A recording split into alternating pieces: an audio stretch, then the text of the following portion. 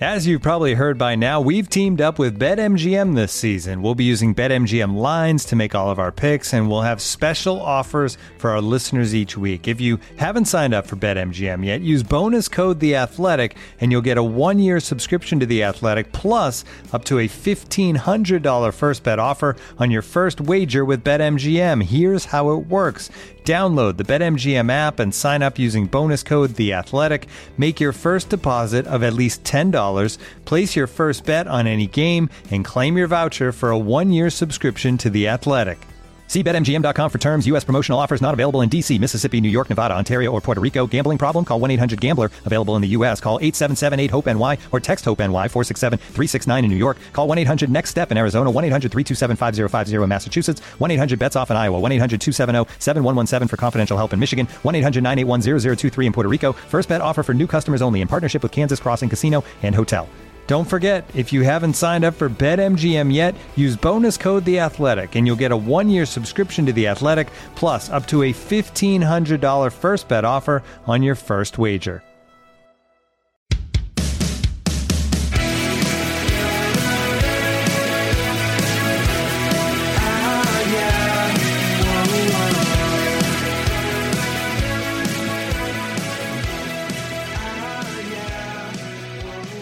Welcome back to The Audible, presented by Trader Joe's. I am Bruce Feldman, joined, as always, by my colleague Stuart Mandel. Last week, we got together with a bunch of our other colleagues and a lot of the college football world in Scottsdale, Arizona. Stu, before we get into some of this stuff, right after we had taped the last episode, and actually while we were in Scottsdale, you were the one who, in fact, to inform me of this, because you had sent me a tweet from the Sports Business Journal that the place you and I first met, ESPN Magazine, is going to be no more. They're going to cease publishing. I don't know. I got a little sentimental about that. Did you? Well, I mean, I would imagine you would have a lot more reason to get sentimental. I was there for, I believe, 8 weeks in the summer after I graduated from college. But how many years were you in that building? On and off for probably about 10 years. Now, I didn't live in New York that whole stretch. I moved out to L.A. shortly after I became a senior writer. So I was probably there for, 5 years. And also, I would just say that long after I was gone, you were constantly telling me stories about the place and about what you guys were up to. And I just remember thinking that it was a very, the camaraderie in that office was really strong. You guys were constantly playing basketball games and just socializing. Yeah, I think we also, it's funny, I got to know the SI culture a little bit through my buddy Jeff Chadia, who was a writer there around the same time I was at the magazine, and we became friends. And I remember I went to some of his parties, but I remember going to his going away party. It was at some bar, right, a block from the SI office. And, because I think I was the new person, or I was the ESPN mag person. So a lot of people chatted me up. I just remember everybody was nice, but it was just very different. Where at ESPN Magazine, we had a lot of drama, but you had a lot of big personality people. And so it was a fun, interesting, at times maddening place to work.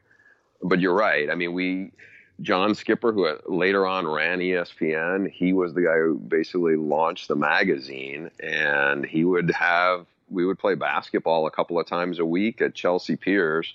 One of my clearer memories was I used to guard him at times, and it was like a 3-on-2 fast break, and him running him on the trail and just basically just going down in a heap, screaming in his distinctive Carolina accent, who kicked me? And it turned out his Achilles had exploded.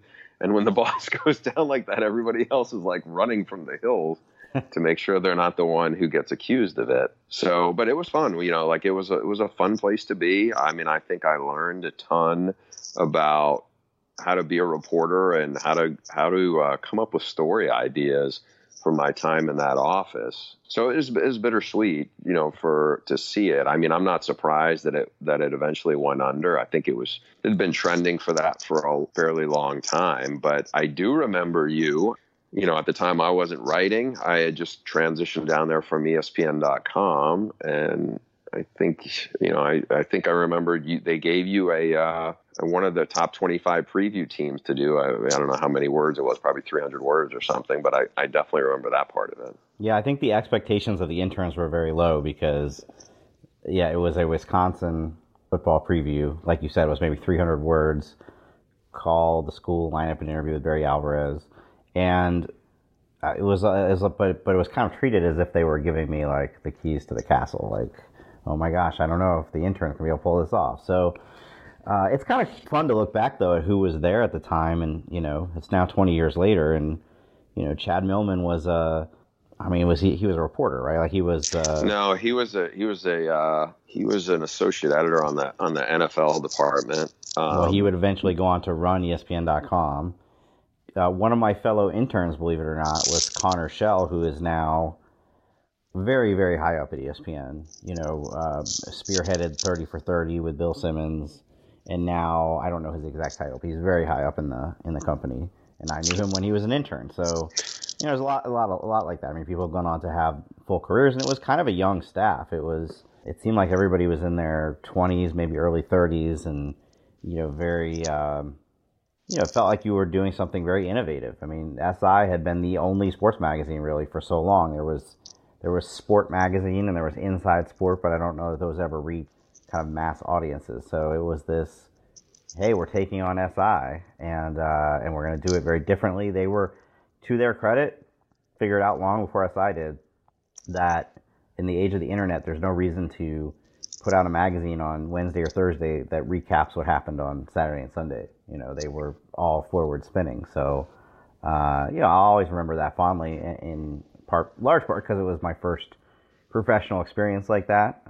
First time living in New York, first time covering sports nationally, but it was also just a really good crew of people. Yeah, speaking of people who worked there, ESPN Magazine existed in a previous incarnation as the total sports magazine, and it was more of just did yearbooks or did preview issues.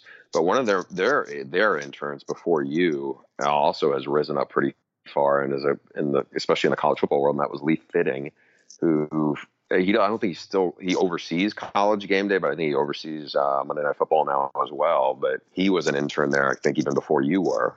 All these thoughts come into your head. I wasn't really rooted in college football when the College Football Associate editor, who's a friend of mine, John Roach, he was actually the first person to leave the magazine. He went off to become Sport Magazine's editor-in-chief, and eventually that thing died. But he left, and I remember I applied for his job, and it was on title, it was a lateral move. But when I sat in with Chris Raymond, who was the senior editor over both college football and college basketball, I brought 16 or 18 story ideas to try to help sell myself to the department. And ultimately he picked somebody else who shall remain nameless because he works with us now, but it was also an SI person. And so I'm pretty devastated. And he said, well, listen, you pitched me all these story ideas. You got them. I like these ideas. Why don't you go try to do some of them?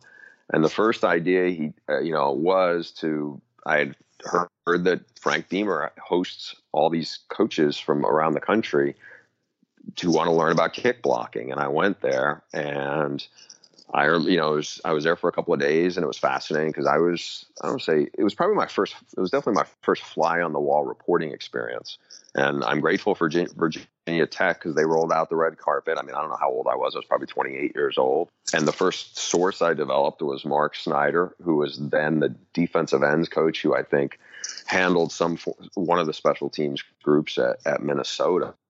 And I think we went out drinking one night or whatever. It's just kind of like, you kind of learned, if you keep your eyes open, you kind of learn how to do the job or what you think works on the job. And so I was grateful for a lot of people there that I honestly hadn't really thought of in that context, and probably until maybe a day or so after this thing kind of went under. But so I'm glad that I'm glad they gave you a chance, and I'm glad they gave me a chance.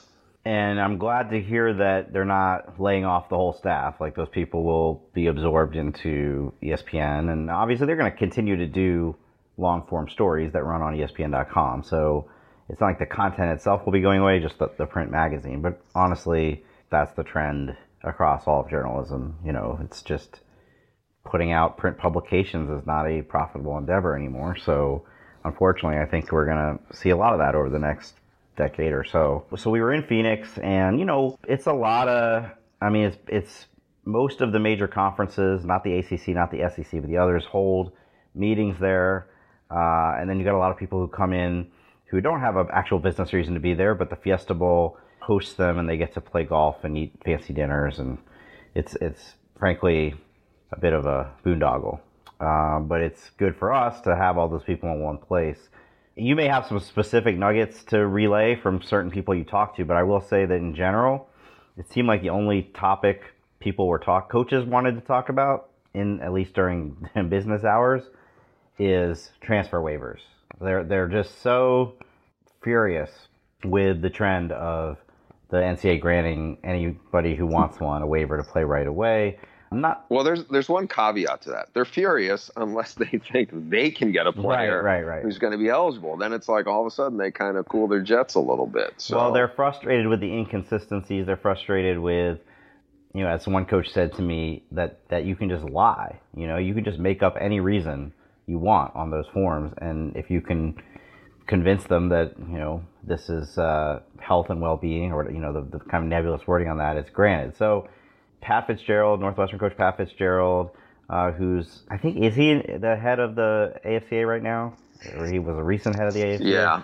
Yeah. And Todd Berry, their executive director, are pushing this proposal where, okay, you want to transfer before you've graduated, that's fine. You're going to sit out a year no matter what, but once you get your degree, you'll get that year on the back end. And they all think it's, this total common sense. It's a win-win for everybody. Why not do that? And I felt bad because I didn't want to say this to anybody, but that's a losing battle. That ship has sailed. The NCAA has reached this point for a reason. Clearly, I think that coaches have, for a long time, benefited from the fact that most NCAA policies were set up with the coach as the central person in mind, that this is what the coach wants, or this is what will benefit the coach. And it's now switching to what's best for the athlete, and the public opinion is very much on their side. I think that a lot of the public is also confused and frustrated about what exactly does or does not get you in a waiver, but I don't think that the public would support that rule that universally, you'd basically be going back to the way it was, where everybody sits out a year. So I don't know. I hate to break it to them, but I don't think that, and to be clear, this is just a proposal. It hasn't even been. I don't even know if it's technically a proposal yet. Well, it hasn't even. They need. The way it works is all the Coaches Association can do is they can come up with something like that, but then they need a conference to sponsor it and put it through the NCAA legislative process, and they've yet to find somebody that wants to do that. Here's one thing I agree with pretty much everything you said, other than one thing. One of the problems with this is, and even with the Tate Martell case, nobody really knows for sure, other than the people directly involved, what exactly was in that. So we're all kind of jumping to conclusions. I forgot, I had seen on the AJC site, or a subsite of it, there was a story on the attorney who's really Tom Mars, who's in the middle of a lot of these cases. And he's talked about Justin Fields' case and alluded to people really don't know the specifics of that at all either. So I think, just knowing what I know a little bit, I kind of try to pump the brakes on reading too much into everything. Because one thing that I heard, and you're right, this was a discussion that came up even when you weren't trying to initiate it, was about transfers. And I remember talking to a coach in the Mountain West who I saw, and he was saying, it's like, he was the first person to say, and then a couple other people I heard say it independently, is the people who are on Twitter who are convinced that, so-and-so's transferred, that means, they're going to put a waiver in. They're just, the NCAA is going in this direction. They're all going to get green lit. Like, they don't see it that way. They don't think it's not a slam dunk. They're not buying that.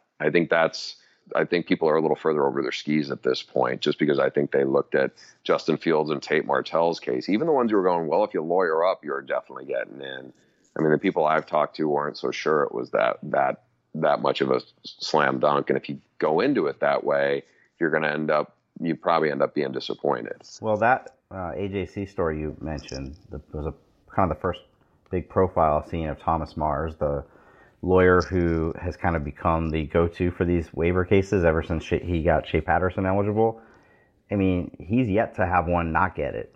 He's taken on like 100 cases, and not just football, obviously, 100 cases of NCAA athletes, and he's yet to have one denied. So that's where the feeling is that, Now, I did see that Texas has not even put in the waiver yet for Brew McCoy, There's been this feeling that, well, given the climate, right, Cliff Kingsbury bolted on USC. Cliff Kingsbury wasn't there for very long. No, I know, but there's been this feeling that it's an automatic, and I don't think Texas is approaching it that way because they've yet to actually put in the waiver. They've according to, I believe it was Brian Davis reported this, they've been studying other ones that have been approved and trying to figure out like the best way to approach it. So they're not. Well, they don't consider it a formality. One of the best ways for them to approach it would be Ohio State. From everything I've heard, was very supportive of Tate Martell's case. If USC is not supportive of how Brew McCoy's situation was handled, or if they think there was some tampering going on behind the scenes, that I think would make it a little more challenging or an uphill climb to get that. Right. So I will say this though. Now, and again, there's all this confusion. They don't have to explain anything.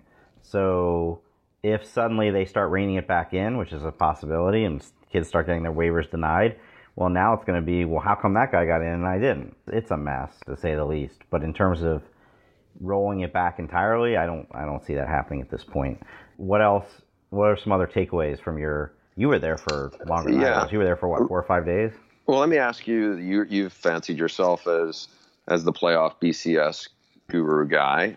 Our friend Dennis Dodd had reported on, are we where are we with talk of playoff expansion? What do you read the tea leaves or read the chatter and tell us what your observation is from I don't think much has changed since December when you saw Jim Delaney and Bob Bowlesby and Barry Alvarez and Gordon Gee go on the record in Nicole Auerbach stories that they want to talk about this.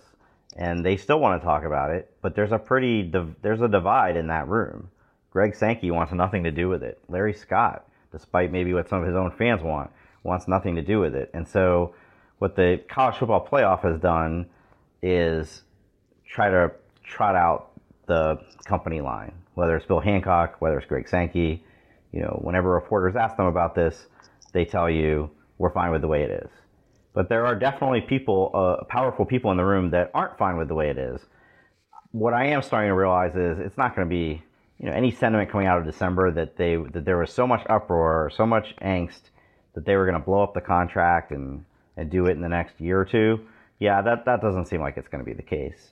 I don't think anything is imminent, but I do think that if you think that it's dead, they're going to continue to want to talk about it behind the scenes and start laying the foundation for whenever some of the other parties may be ready for it. I mean, how many years in a row does the Pac-12 have to miss the playoff before Larry Scott says, well, maybe it would be in our best interest to expand the field, I think much like with the BCS, where each year there was more dissatisfaction.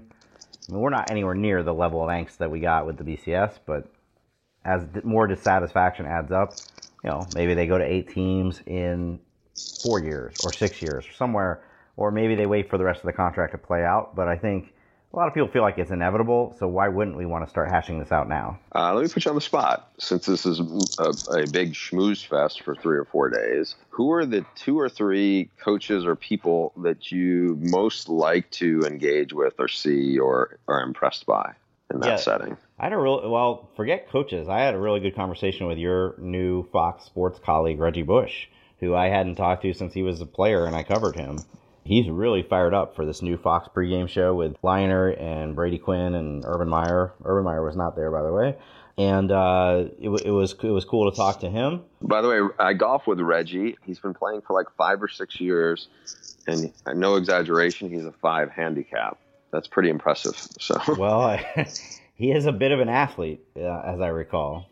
Yeah. No. Did you think like if he needed to suit up tomorrow, some NFL team was desperate for running back and needed that he could do it? It's one thing to be in, he's friggin' ripped. He's probably got 3% body fat or whatever. It's one thing to be that shredded. It's another thing to take the pounding of being an NFL running back. I don't know the answer to that. I mean, he's definitely fit. I just don't know. I mean, again, I remember went back to this is my last ESPN magazine story, I promise, for this podcast. But Alan Grant, who you remember, who worked at the magazine as a writer, he once led the nation in kick returning or punt returning for Stanford, played in the NFL for 4 or 5 years, and he'd been retired for a few years. The magazine editors wanted him to go through tryouts for, I forgot what league was starting. And he was like, no effing way. He goes, I haven't played in like 5 years. And he was still in like pretty amazing shape if you just like saw him walking around, but he was in his mid-30s, and he was like, I don't think you guys understand what it takes to actually to play and be competitive at that level. Even if this wasn't the NFL, it was like, I want to say it was like a high minor league football. And it just like, it takes a while to get into that kind of shape or whatever. So I don't know. I wouldn't put it past Reggie if he got the ball in his hands to be able to run away from people. I just have no idea, how he would hold up to that kind of pounding. Well, okay. Well, you keep asking me questions. Come on. You're the gadfly. You know everybody in the room. You tell us what's the scoop from there.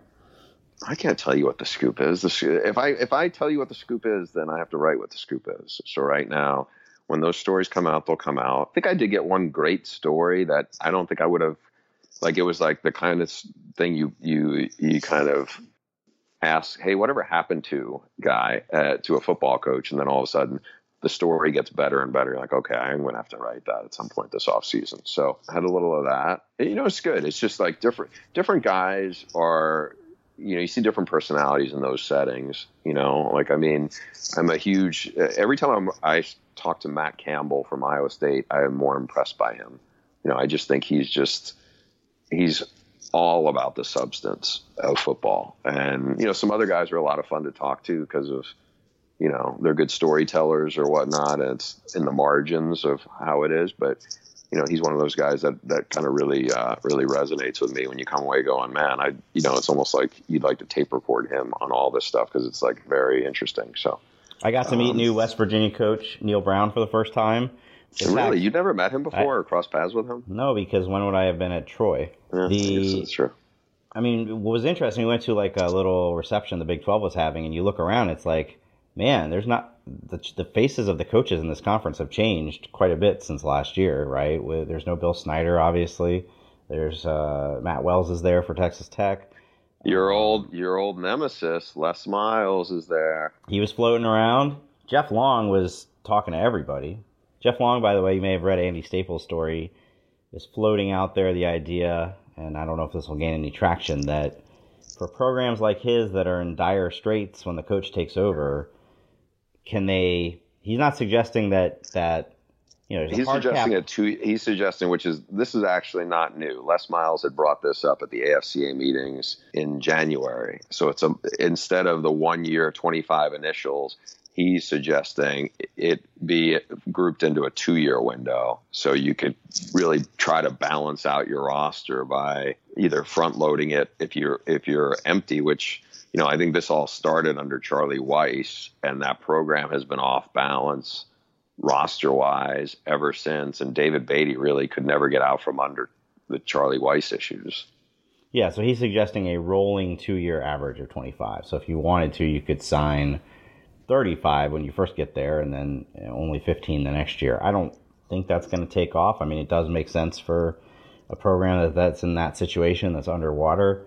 But, like, that's in the best interest of Kansas. I don't know if that's in the best interest of Ohio State, or like any number of other programs that are on more stable ground.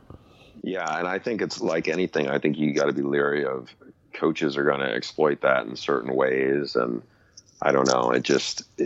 I think it would have some unintended consequences, or potentially unintended consequences going the other side of it too.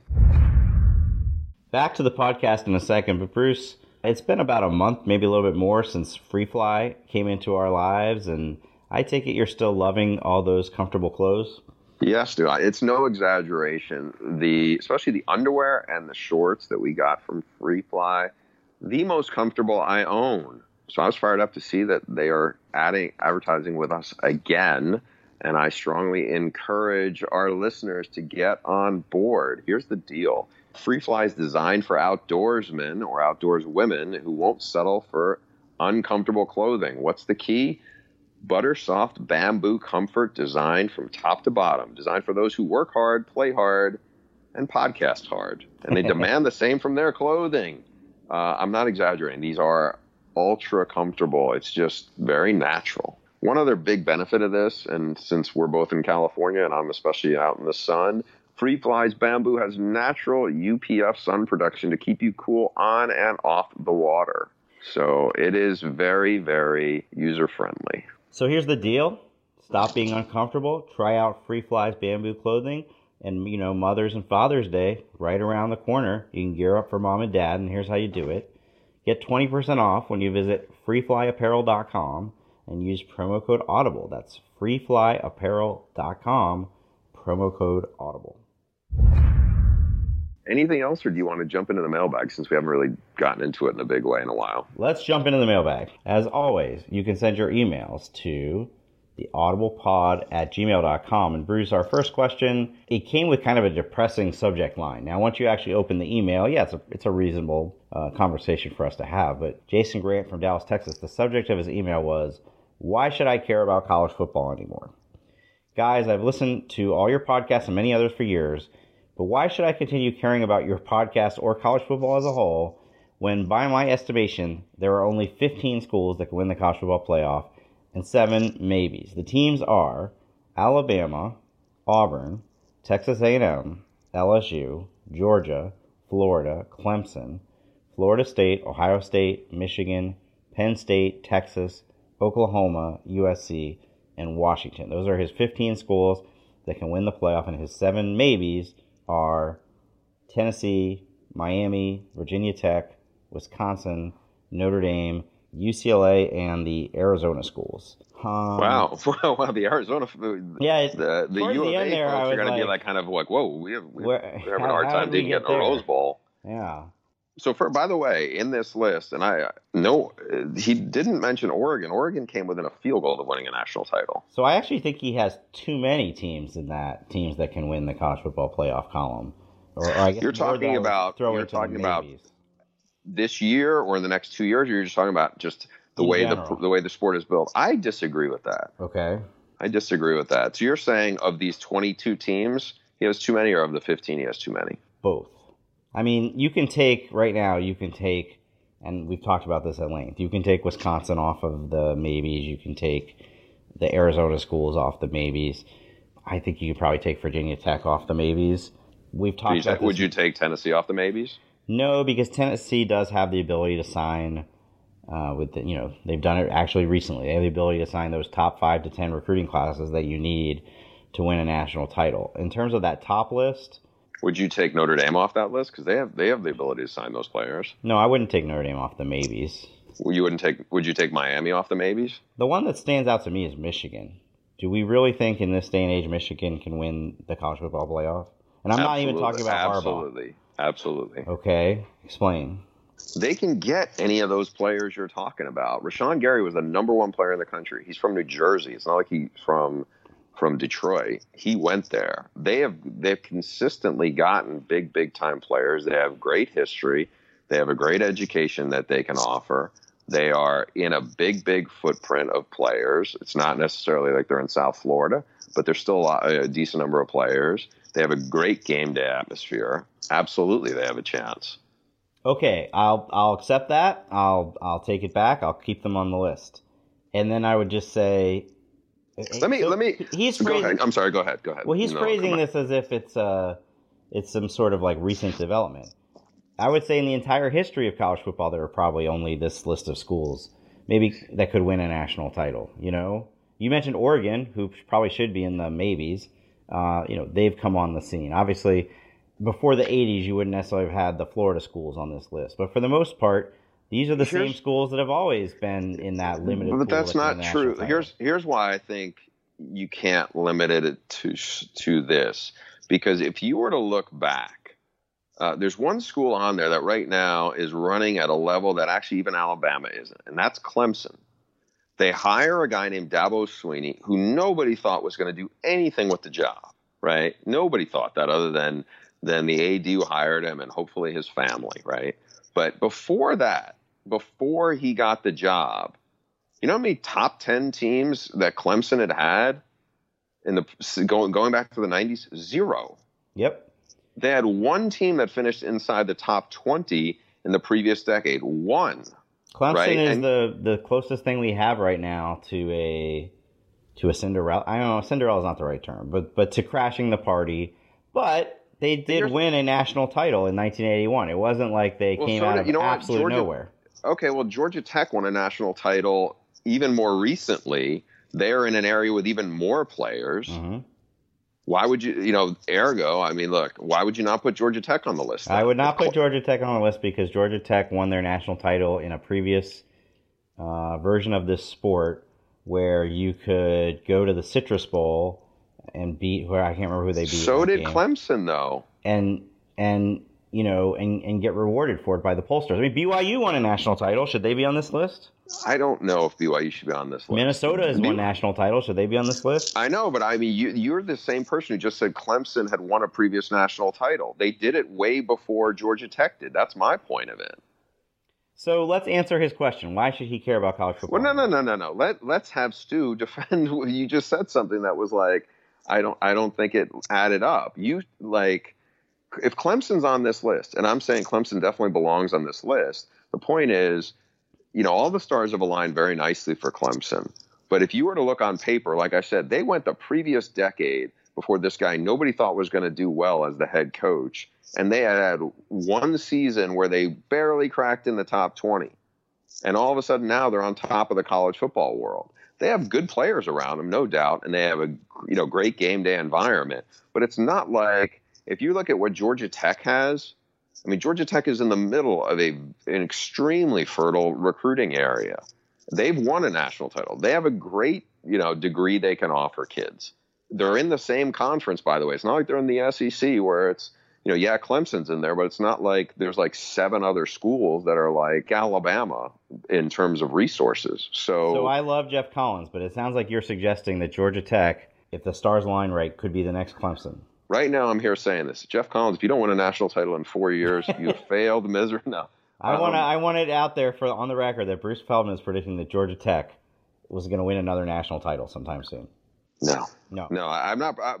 But I just think that this is what Jason is saying here is, I think if you would say, okay, within the next 2 years, and obviously Florida State's on this list. I don't think Willie Taggart's winning a national title in the next 2 years, but within the next 2 years, these schools can win a national title, I think, or within the next 3 years.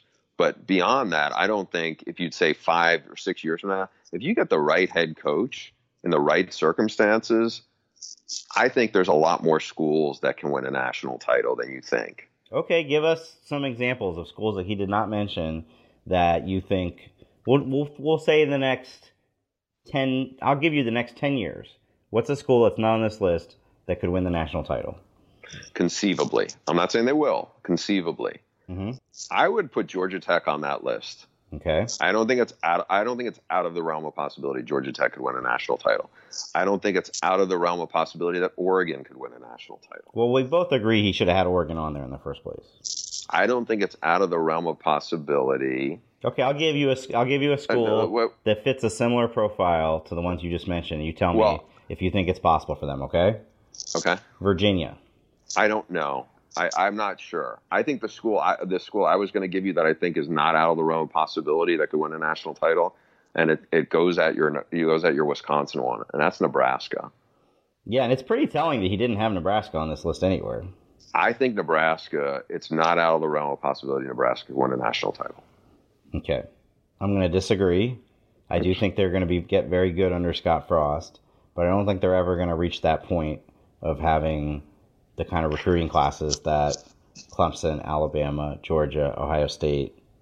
Why are you more convinced that, and this is a good discussion, right? I think. Why are you more convinced that Tennessee can do it and Nebraska can't? Because they've done it. Well, Nebraska did it like a year before. No. I'm not talking about the 90s. Butch Jones himself recruited, I believe, top 5, but at least top 10 recruiting classes. They're in the part of the country where you can do that. It's very hard to do that at Nebraska. They're also competing with Georgia, Clemson, Alabama, LSU in that part of, it's not to say they're in it. yes, they're in a more rich area, but they're also in a hotbed where there's like a hive of people swarming. I'll say this. One of the best young quarterbacks, one of the best young players in college football was committed to Tennessee, and he ended up going to play for Scott Frost instead of the head coach there. Right. That's Adrian Martinez. So they have won recruiting battles. Wandale Robinson was a guy a lot of people wanted. He ended up going to Nebraska. So, Again, we're not talking about the next few years. I mean, at some point, I hate to break this to Alabama fans, but at some point, the Alabama dynasty will go away. Whether Saban retires or it goes below, they will not be in the position they are right now forever. And so, Tennessee right now is on the wrong side of that rivalry. But there will come a time when Alabama's moment in the sun will be over, and somebody else, maybe it's going to be Jimbo Fisher at Texas A&M, maybe it's going to be LSU. Somebody else is going to step up and take their place.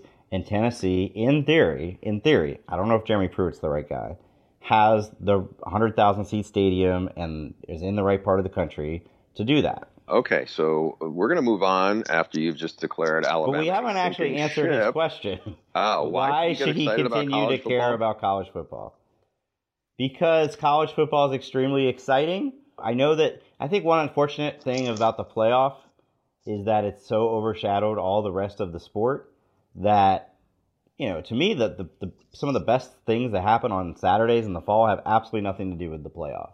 Crazy ending in a noon ACC game between two teams that you weren't necessarily expecting to watch that game. Or, some play you've never seen before. Think about the Florida State Georgia Tech game a few years ago, that crazy ending. The Miami Duke. These games had nothing to do with the playoff. Think about Texas A&M LSU 7 overtimes. Yes. Think about the TCU bowl game as you wouldn't get that necessarily in the NFL. You can't get stuff like that because there's sometimes things are a little bit off and they still become perfectly imperfect. That is such a great phrase. They just kind of Did you come up with that yourself? I did just now. When I was trying to think in my head, I'm going to throw this at you and you tell me if you can do it. Give me 3 great memories you had from the bowl season that did not involve the playoff. I gave you one already. Boy, the Cheez-It Bowl is the one. Putting me on the spot as if I remember having encyclopedic recall of all 38. Let me start, and then I'll go to you, okay? Okay. So the Cheez-It Bowl, which was like a Sharknado shared experience for a lot of football fans, right? Mm-hmm. You're watching all these interceptions. It was such a train wreck that it became so compelling. Yeah, but it was a competitive train wreck, right? Yeah. So we're into that, right? Look, the Rose Bowl almost always delivers. I mean, it had, the matchup of Urban Meyer last game against, Dwayne Haskins against that Washington defense, I thought was really, really was a fun, compelling matchup. I think what you can get in a lot of these things are really good matchups that are just different than, like I'm thinking about this week 1. I don't think either one of these teams are top 5 teams, and I'm not sure they're top 10 teams. They're close. Is Auburn with a great defensive line against Oregon with its great offensive line. I mean, you get regional matchups. I don't feel like people are getting fired up about, outer division matchups in the NFL the way you do in college football. And I think that stuff is amplified. I mean, that stuff really matters. I can't wait to see what happens when LSU goes to Texas. Like you think a little bit. In the NFL, you have free agency, you have draft picks, but it's like, okay, I think Texas is going to have a phenomenal offense. It's going to be interesting to see what Todd Orlando, who's a well-respected defense, is going to do with that defense. The quarterback, they finished on a great year. I'm not sure how many people saw Texas taking it to Georgia and winning that bowl game before that happened. And now they have a lot of momentum. I mean, I'm excited to see that. I'm excited to see what Josh Gattis is going to do as a first-time play caller with the Michigan offense.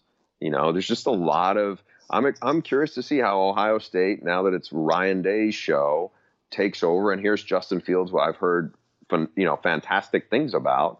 Now all of a sudden it's like, okay, what's he going to do in this offense, replacing Dwayne Haskins, who was there for played one great season.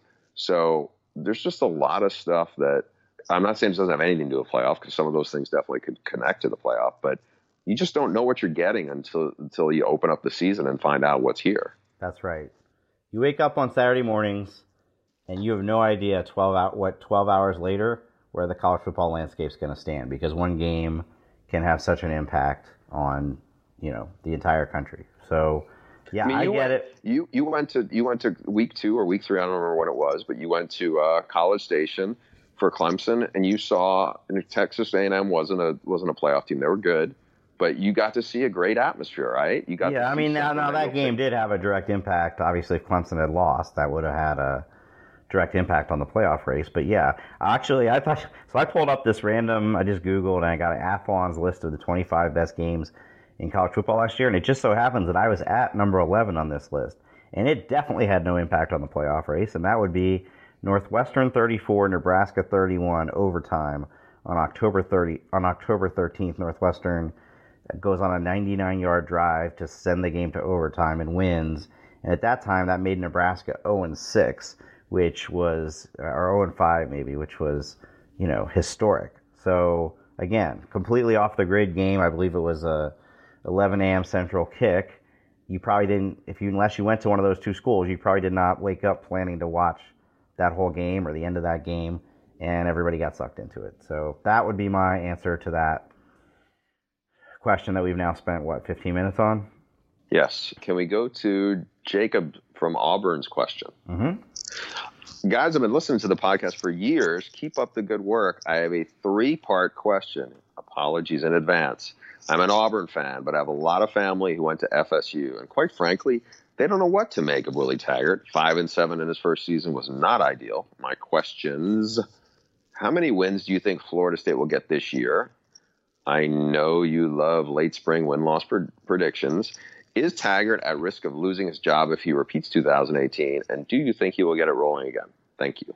Stu? To answer the last part first, I don't have a lot of optimism that he's going to get it rolling again. I think that, and we've talked about this before in various searches, sometimes a coach makes such a bad first impression that first year that it's really hard to dig out of.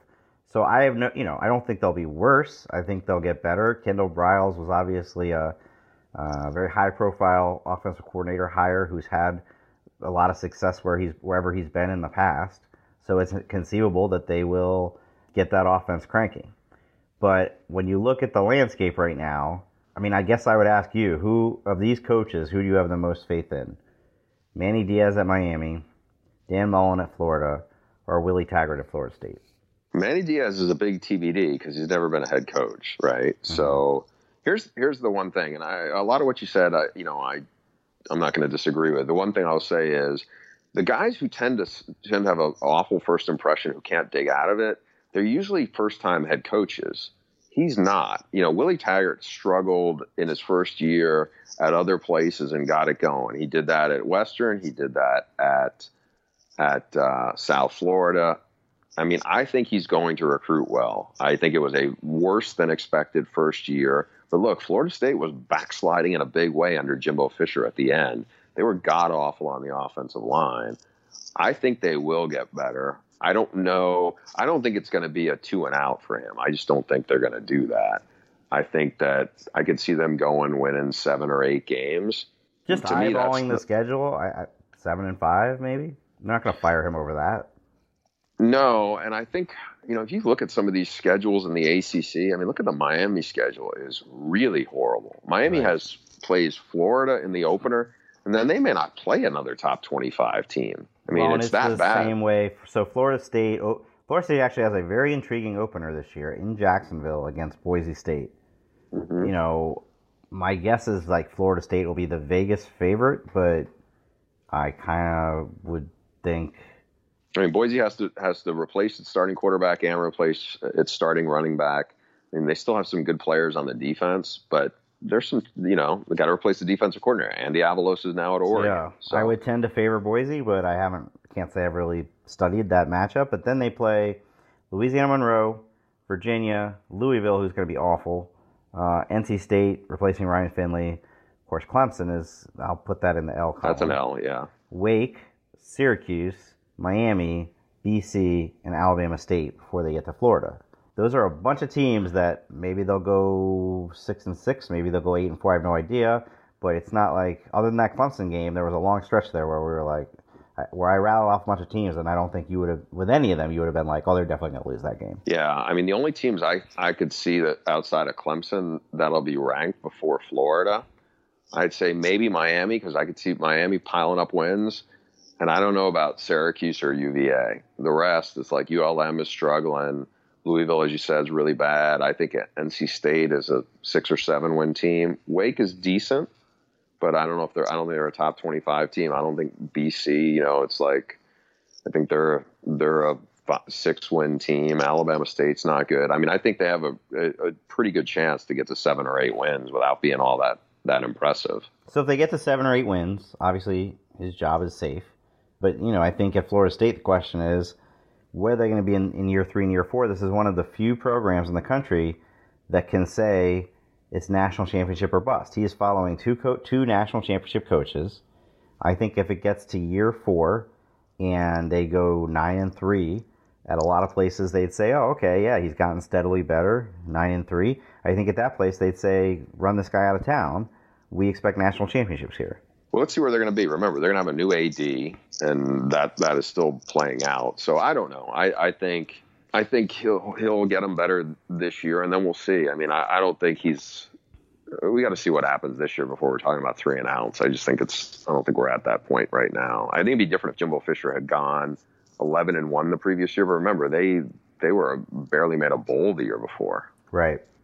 All right, this is an interesting one regarding the Notre Dame discussion. Well, it comes off of the Notre Dame discussion we had last week, and I was a little thrown off because this Notre Dame fan or alum's name is Matt. You did the almost exact same thing I did when I read this. I had to do a triple take. His name is Matt LaFortune. What are the odds that your protege, Matt Fortuna, created a fake name to ask this? Well, Matt, to be clear, is not a Notre Dame alum. He's a Penn State alum. But he covers Notre Dame a lot. He covers Notre Dame a lot. We talk about Notre Dame a lot. And this is absolutely a question I could have seen him asking.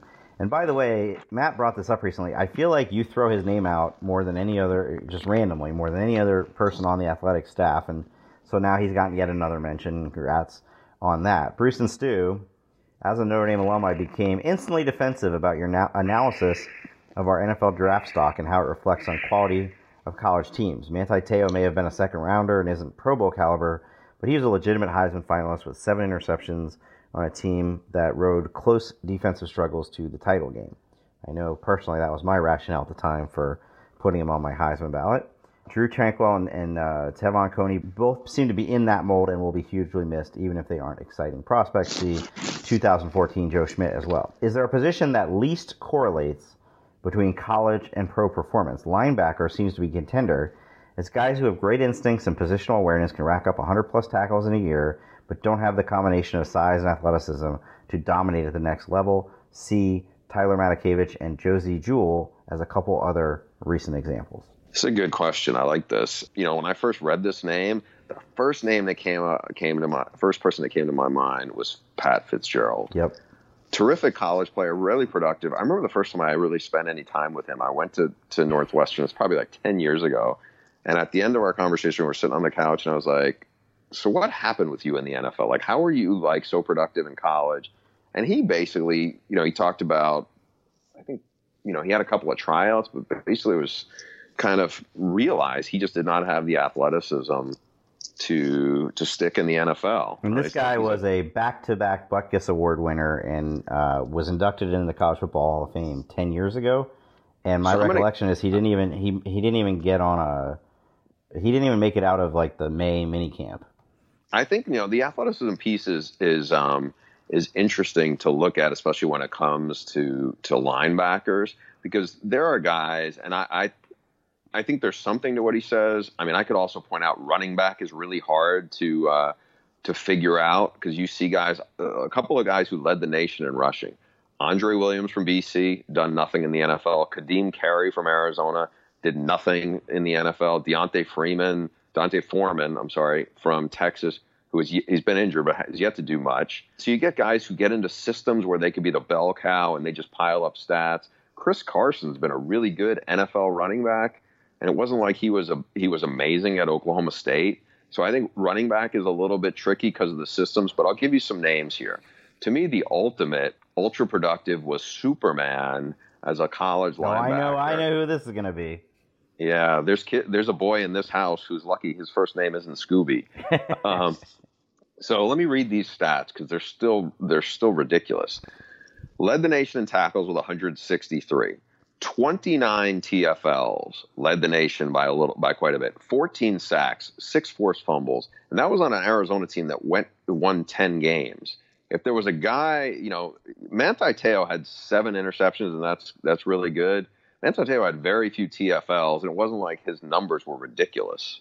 Scooby's numbers were friggin' ridiculous. He played in the NFL for, on and off for about 2 years. T. Gray Scales, really productive big play guy for Indiana. Fringe NFL guy. There's one coming up right now, Ben Burke-Irvin. He was drafted, 176 tackles, not ideal size, really instinctive. But then there's the flip side of these guys. Kyle Van Noy, remember him from BYU, 22 TFLs, really productive. Been a really good linebacker for the Patriots. How about Leighton Vander Esch? Super productive for Boise State. Cowboys love him. He's going to be a better NFL linebacker than Manti or some of these other guys we mentioned. And then the one who's probably the most counter to this argument, Luke Kuechly. He almost led the nation in tackles 3 years in a row. It just put up insane numbers for BC, and he's been a fantastic linebacker in the NFL. So it's a crapshoot. I mean, that's all I got. I think in general he's right on. I mean, that's a position probably more than most where you can, you just said, like Luke Kuechly put up 1 million tackles and he's a great NFL player. And then Pat Fitzgerald, Scooby Wright can also put up those same numbers and not even get a sniff because they don't have the athleticism. So clearly there's something about playing that position that's much more about, I don't know, much more, but that involves a lot more kind of instincts and smarts than maybe playing cornerback, where I got to think if you're not a good athlete, it's hard to compensate for that. Yeah, I mean, there's a couple of outliers. Brandon Spikes, you remember him at Florida? I mean, he was slow as could be when he went to the combine. He barely cracked 5.1 in the 40, didn't vertical jump even at 30 inches. And he's had a pretty long NFL career. I mean, I don't know if he's still playing. I think he probably lasted 6 or 7 years and, had some decent seasons with the Patriots. So it's hard for me to, I don't know. It's an interesting question. I'll say that. Yeah. And we both had the same reaction to it. And I'm glad you brought it up. Do you want to read this next one? This is from Chris in Moultrie, Georgia. Love the show and absolutely love the Athletic. Keep up the great work you guys do for us crazy college football fans. Thank you, Chris. Wanted to ask you guys a question for the mailbag about Kirby Smart and Lincoln Riley. I've now seen 2 coaches' lists that had Riley above Kirby Smart, one being Bruce's list and another on 247 Sports. Could you all explain the reason for this? When I read or heard someone on a podcast explain why Kirby isn't higher, it literally makes no sense to me. What exactly has Lincoln done to warrant a higher ranking when his only accomplishments has been Big 12 titles? He's never been in the national title game. By the way, Kirby has been to one. He got blown out by Bama, didn't just lose. He got beat so bad in the first half, I thought the NCAA was going to make them do a running clock. And unlike Lincoln, Kirby actually has won a playoff game against, oh, by the way, Oklahoma in what was considered an ultimate choke job by Lincoln Riley and the Sooners. Before I answer, Stu, do you want to weigh in? I think I had them right back to back, and I don't know that I got as worked up about it as Chris did. I think it's interesting that, and I've noticed this more and more this offseason, Georgia fans are all in on Kirby. Kirby, in their mind, he has already established himself as one of the premier coaches in the country, and there's no debating it. And I think in the rest of the country, it's, great second season, great recruiter. Nobody can dispute that. He is tearing it up as a recruiter. But with the jury still a little bit out about whether he's and no, Georgia fans, there's no argument to be had. This guy is very adamant about that. For me, I think the reason I had Lincoln Riley one spot higher was the 2 Heisman winners, which is just an insane accomplishment to produce the Heisman winning quarterback in back-to-back years, neither of whom came up in your system from high school. That was the difference maker, but I wasn't really, I could have gone the other direction just as easily. For me, I think Kirby's one of the best coaches in college football. Why I think Lincoln had him higher and a little bit higher, and maybe I'm a little more, and the jury is still out on Kirby, Kirby's 32-10. He had an okay first year. Lincoln didn't have Lincoln's had 2 years. They've both been playoff seasons and produced Heisman Trophy winners. I mean, he went 8-5 and 4-4 in the conference. The other thing is they've gotten drilled pretty much every year. You know, you look at what's happened. They got drilled. I think they lost twice by at least 2 touchdowns in his first year. And then in 2017, got blown out by Auburn. In 2018, got blown out by LSU. You know, I get it. They have played Oklahoma really close. But if you look also against teams that were ranked in the top 15, Kirby Smart's record is 5-7. And teams ranked in the top 15, Lincoln Riley's 6-2. Yeah, you did your research coming into this. I did. I couldn't go to sleep last night when you sent this email. It's like I had a bunch of stuff to add, but when you put it that way, it's a no-brainer. Well, the other thing is, you know, for what Chris says, and I know the score can be misleading, but that score ended up 45-34. It was an 11-point game, you know, late in the second half, right? So, and you know, I don't know how much of this is an excuse, but they were outgunned by 50 yards, and Oklahoma was playing without Kyler Murray's best weapon, was basically a non-factor, Marquise Brown. So I don't know. You also find it a little amusing that he is describing Oklahoma losing the Rose Bowl to be the ultimate choke job when the guy that he's advocating for so heavily, did any coach in the country have a bigger choke job in a game last year than Kirby had with that fake punt? No, I mean, that's a fair point. I mean, look, I think he's a really, really good coach. What I think gets tricky is you want to make your case, but you don't want to, like, by doing it, you end up in you know, maybe not inadvertently, but, you know, kind of bashing the other guy in the process. I think they're both great coaches. I think I think the 2 biggest things that Kirby Smart has, you know, chips right now in his pocket, neither one is directly related to winning games. The first one is he has collected a lot of 5-stars because he has recruited extremely well. He's won a lot of high-profile big battles, and I think, you know, that's not insignificant. That should pay off, you know, even more in the next couple of years. The other part, and this is a little bit, I don't want to make, you know, I'm tempted not to make this comparison, but Charlie Weis got an absolute fortune from Notre Dame, not because he won anything. It's because he almost beat USC and had them on the ropes. I think the biggest thing that for Kirby Smart, and a lot of people have gone to bat for them, you know, in terms of a playoff spot, is because they went toe-to-toe with Alabama. They didn't win those games, but they went toe-to-toe with them. That's correct. So, and look, I mean, if Tua doesn't complete that pass, at the 2nd and 26 pass, and Georgia holds on to win that game, this isn't even a conversation. He'd be considered one of the best coaches in the country. He would certainly not be behind Lincoln Riley. That's the tough part of college football, right?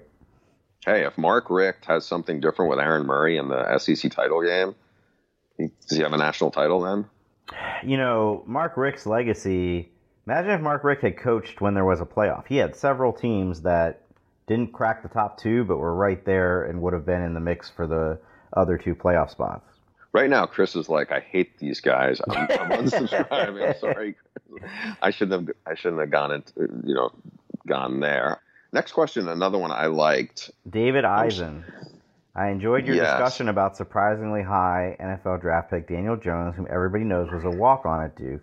That brings to mind this question. Who is on your respective Mount Rushmores of former college walk-ons? I assume Clay Matthews makes the list.